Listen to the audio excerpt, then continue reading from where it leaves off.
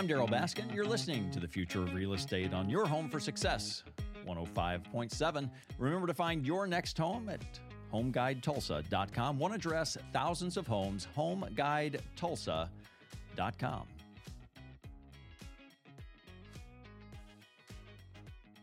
Electric vehicles, something that's kind of a buzz, and where that energy is coming from to get us across town or across country. Jason Fisher with PSO, and we've talked about the Power Forward program. You say, well, energy or electric vehicles is really a hot topic right now, and I'm thinking, okay, where you plug them in.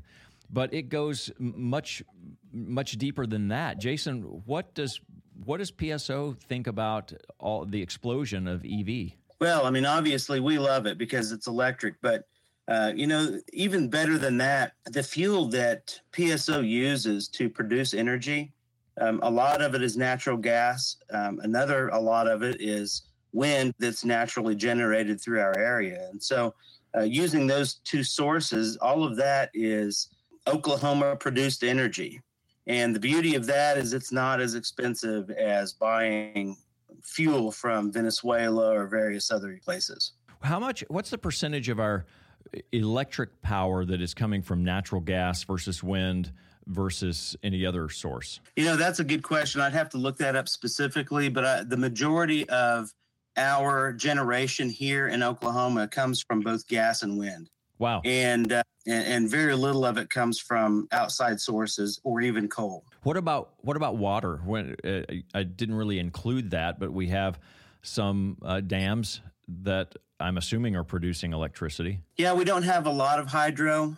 Where you'll see a lot of hydro is places that have really large rivers, like Nevada has one. Sure. Up in New York, most of their stuff is hydro.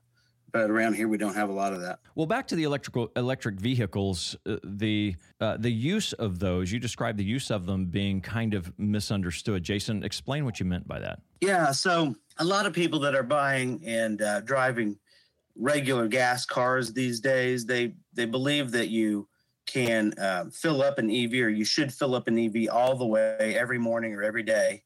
And you don't take off, if you're on a long trip, you don't take off until that car is totally full. And that's not exactly how you use it.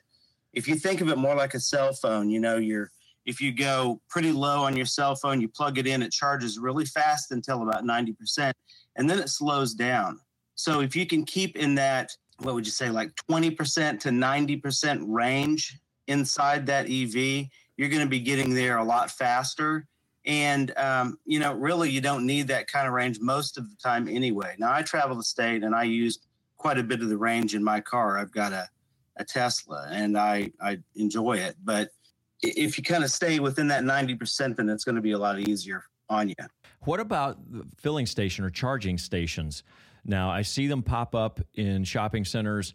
As a commercial realtor also, I am solicited by those providers wanting to be connected to my property owners as, hey, put this in and it'll be an incentive to you to have customers. People want to be there to be able to charge. So I know there's a lot of that network and infrastructure that has been built out. How much more do you think we have to go? What's the practicality? Because I don't own an electric vehicle.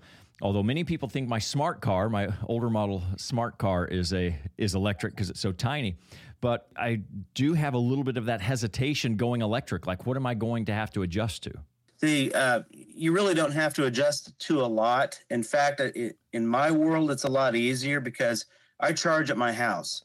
And so when I'm charging at the house, every morning I get up, the car's ready to go, and I don't have to go to those other charging stations that you're talking about that are in people's parking lots and stuff. Those are really there for cross-country trips. So an example, if I charge here in Oklahoma City in my house and I'm going to Tulsa, then I'll have to charge in Tulsa for about 30 minutes to an hour, depending on how much energy I consume coming back.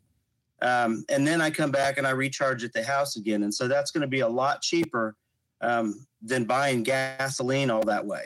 So it's interesting, and I know this is going to sound, you're probably going to have pity on me here when I describe something so simplistic, but having just filled up before I made it here to the studio to talk to you, that was a stop. It was along the way. It was a stop. It wasn't at my destination. And so that is time consumption right there. So I'm kind of seeing that efficiency work through. And yeah, you could critique me as someone who overanalyzes, but that's part of the how we adapt to things as consumers is we find things that are just easier and we gravitate towards it. And I can see where that would be a real improvement of one less stop that you have to make on the way. Yeah, and that's the beauty of it. And you don't have to worry about it. If you've plugged in, you don't have to worry about having to make that stop in the morning. You can just take off, grab your coffee on the way out, and the next thing you know, you're at your job and you don't have to worry about having to get gas. So I got something the other day. My family's in the long haul trucking business, and I saw Mack. When I grew up, it was like Mack trucks were the thing when I was a kid.